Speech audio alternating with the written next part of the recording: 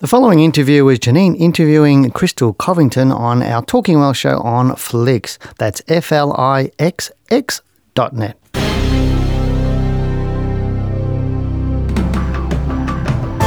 Hey there, podcast listeners. Welcome to Talking Wealth, the show where the Wealth Within team are on hand to teach you how to become a more confident, competent, and more importantly, profitable trader or investor. Wealth Within was voted number 3 for Stock Market Podcast globally in 2018, so I hope you enjoy listening. We cover topics from trading to investing, as well as wealth creation to ensure you can achieve your financial goals. Because as we always say, lifestyle matters. As a global leader in stock market education, you can fast-track your journey towards financial freedom by studying with Wealth Within. If you'd like more information about our government-accredited courses or to listen to more Talking Wealth podcasts, head over to wealthwithin.com.au and click on the Talking Wealth podcast under the Learning Centre. Please note that the information in this podcast should not be considered personal financial advice. Well, hello everyone and welcome to another show. And today I have a very special guest with us today, especially I think to help women along the path to investing. And this is a lady who has been mentored herself and actually helps inspire many women to step up and take opportunities and really put yourself out there. So Krystal, thank you very much for joining us today. It's great to have you on the show. Thanks. I'm so excited to chat with you today. And look, you were telling me recently about a story where this lady, amazing woman, helped inspire you to get into investing and to get into real estate. So I'd love to hear about that. And would you mind sharing that with us? Yes. So one of the amazing things about leading a women's network and being a leader amongst women is that I get to be mentored as well. And I meet some of the most amazing women that have a passion for mentoring and supporting others. And one of my sponsors to my women's organization, she'd been sponsoring us for a couple of years and attending events and, buying our food and being a part of, funding the program and all of that.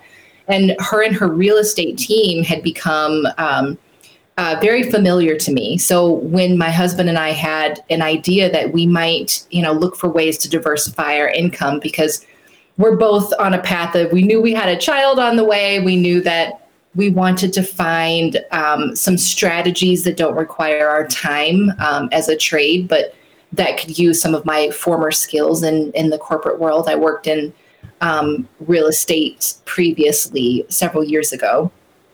Would you mind me just asking, how long have you been running your business now? I started my women's organization in 2014. So do you actually take payments, or is it a group that people become members of? It's a group people become members of. And we also have sponsorships, which is how I met the person I was discussing. Okay, so the members of the group actually sponsor other women, and it's.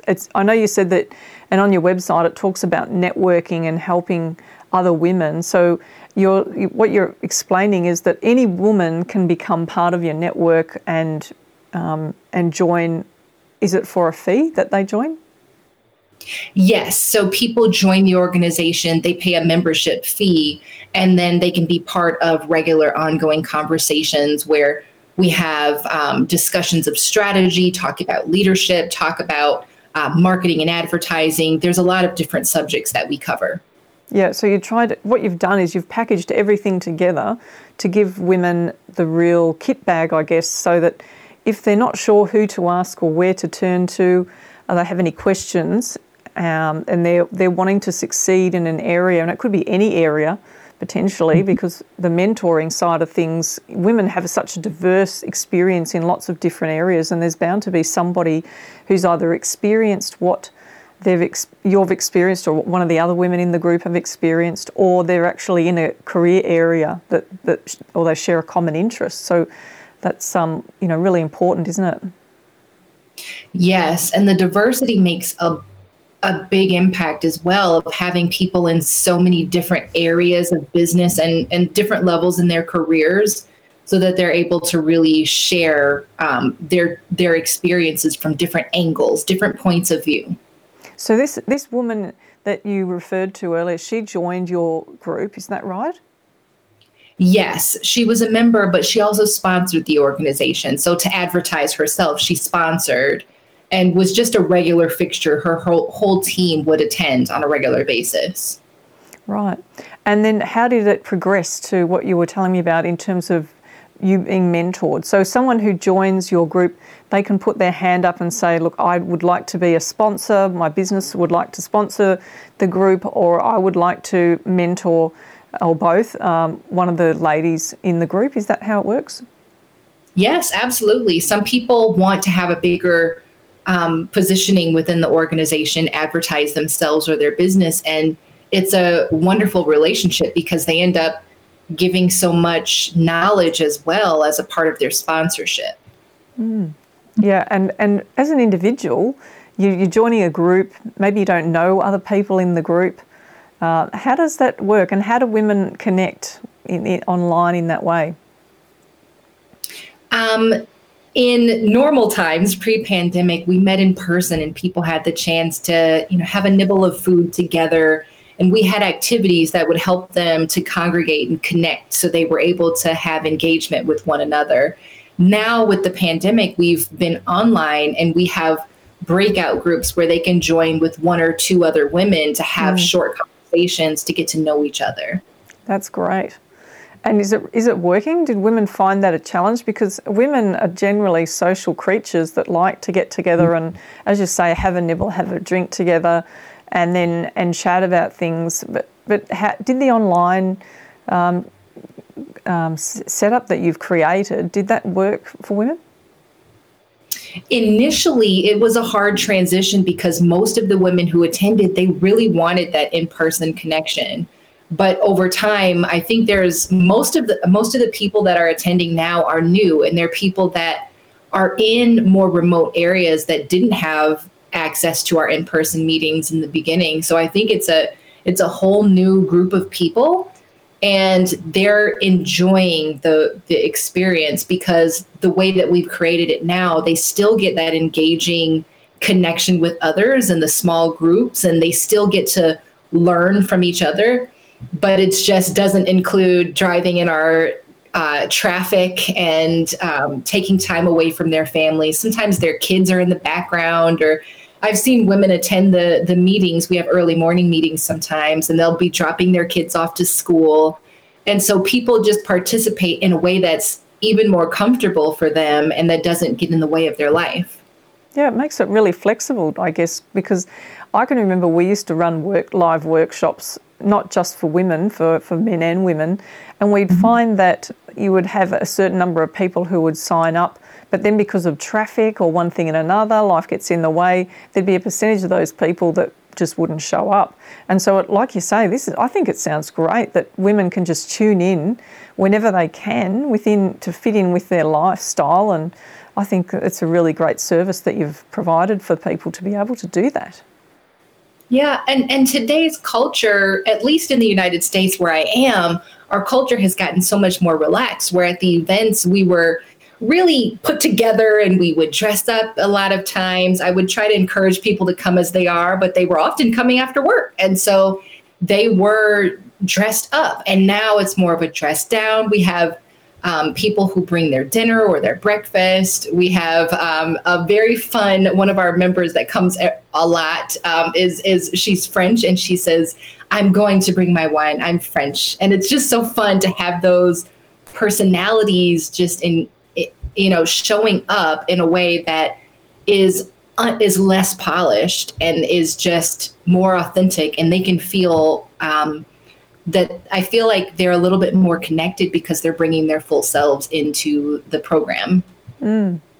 Look, when I started to invest in the stock market, there were a lot of women interested in property, for example, but women weren't so much interested in the stock market compared to men. So I'd turn up at seminars or workshops, and there'd be maybe 5% would be women.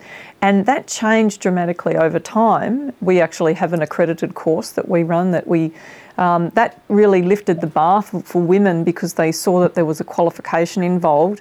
But with real estate in the US, has anything changed for women? Has it become easier? Has the bar been moved in such a way that it's more open for women to get the opportunities?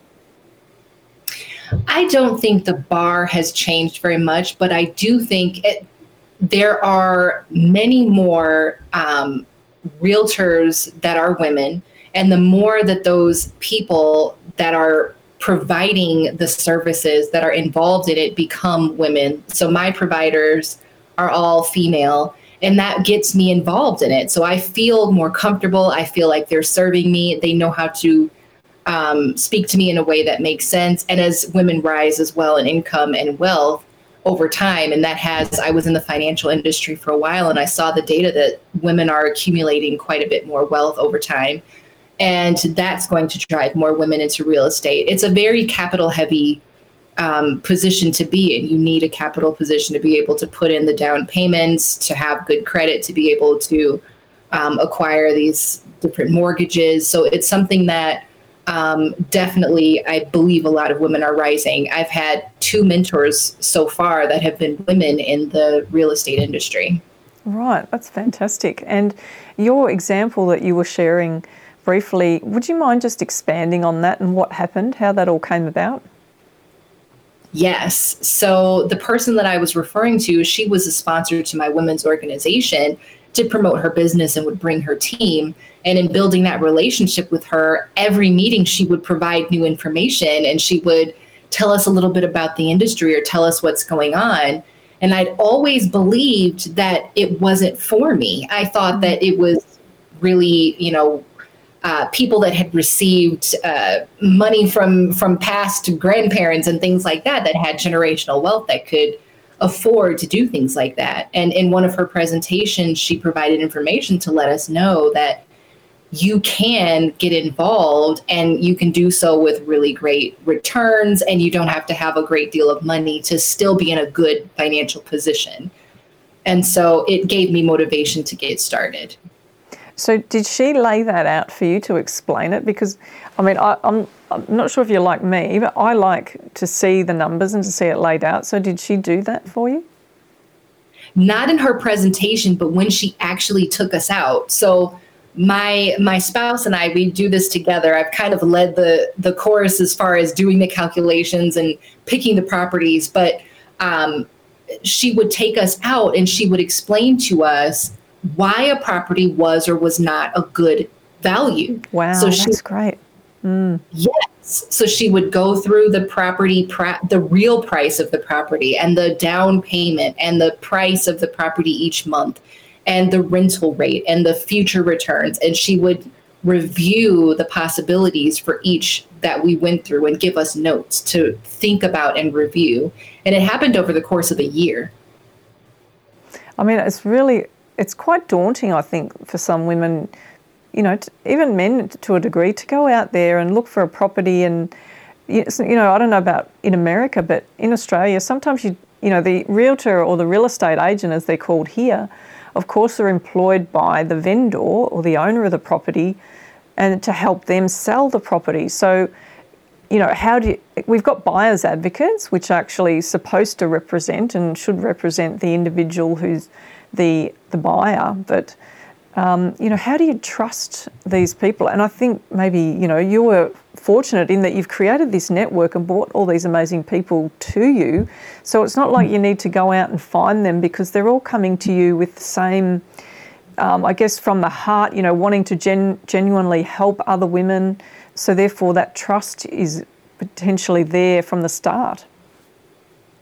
The trust is, I trust that she does want to help and advocate for me, but I always know that she also benefits from selling me a house.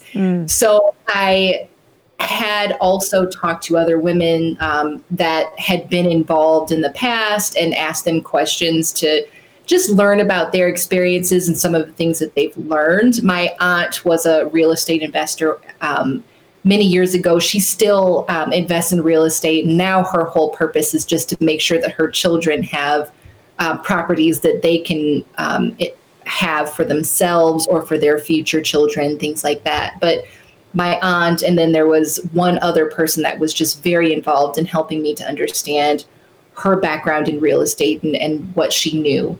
And I also found books and online resources. So I did my own review and really used that information in partnership with what she provided. Because I never advocate for people to trust wholeheartedly in another person who does benefit from a transaction. Yeah, that's wise. I mean, I'm sure that people have made that mistake in the past, but you know, at some point, there's got to be some trust involved. But like you say, we always tell people, whatever it is, whatever amount of money you're spending that's irrelevant, you still need to do the same amount of research to make sure that it's a good investment for you. Absolutely.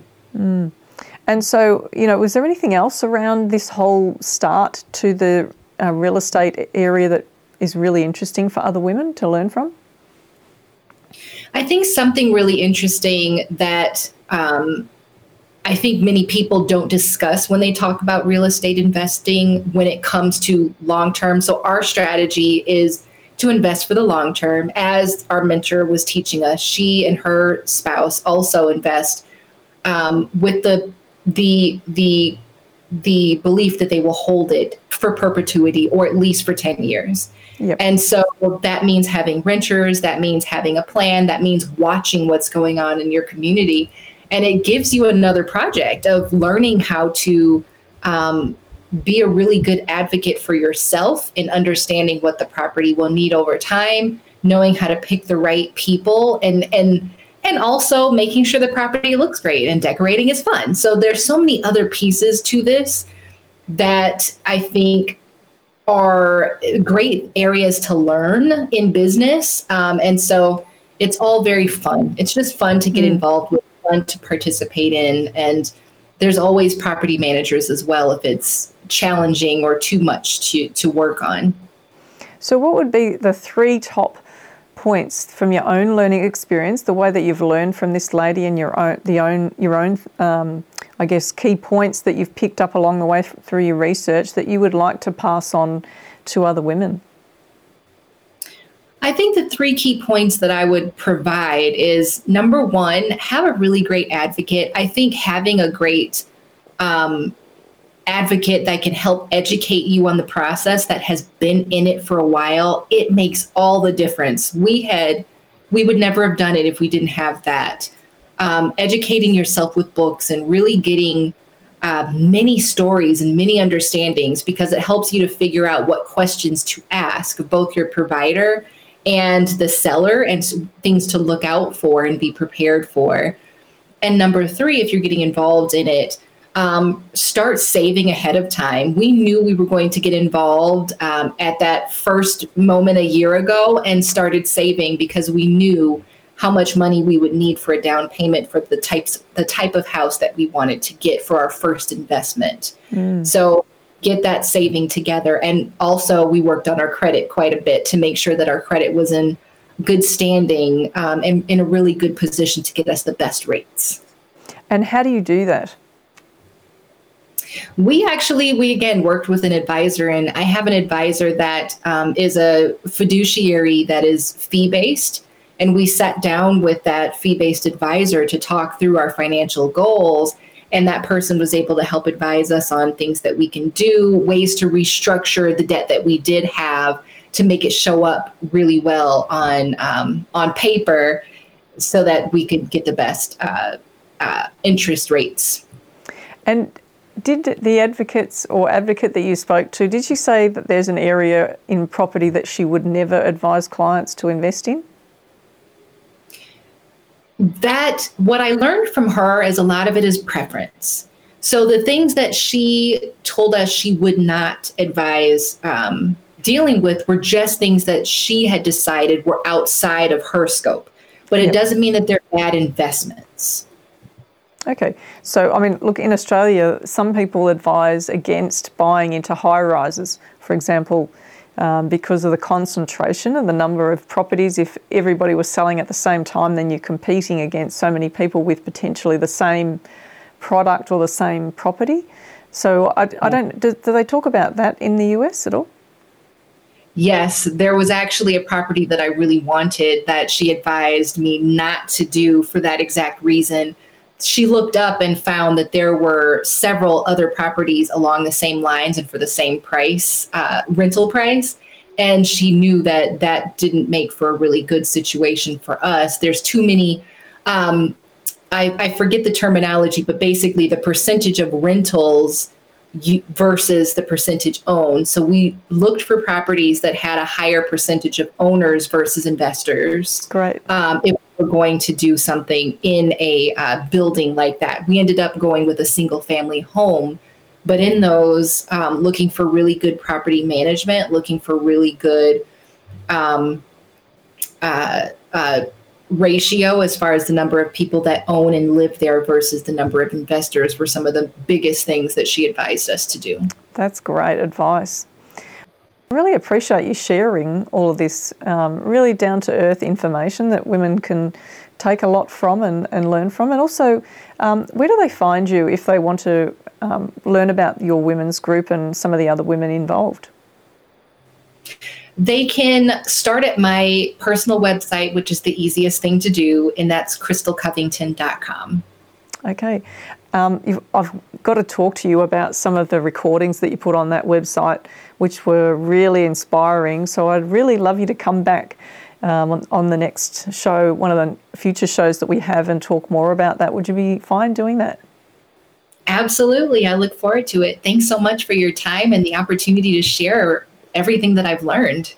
That's a pleasure. Thanks for being with us. We've really enjoyed hearing all about your women's group and the real estate side of things. And I hope more women are watching this and starting to learn that there are ways that you can get into investing yourself with a partner, even in groups. I'm sure it's the same in Australia. There are investing groups that get involved in investing in different areas together. Sometimes the barrier for entry can be a bit of a challenge, but just read and research, like Krystal was saying, and learn as much as you can, and ask for help if you need it, because there are women out there that can support you. So take care, everybody. All the best. Bye for now. Thanks very much, Krystal. Thanks for listening. This podcast is brought to you by Wealth Within, a global leader in stock market education. For more information on our courses or to listen to more Talking Wealth podcasts, head over to wealthwithin.com.au and click on the Talking Wealth podcast under the Learning Centre.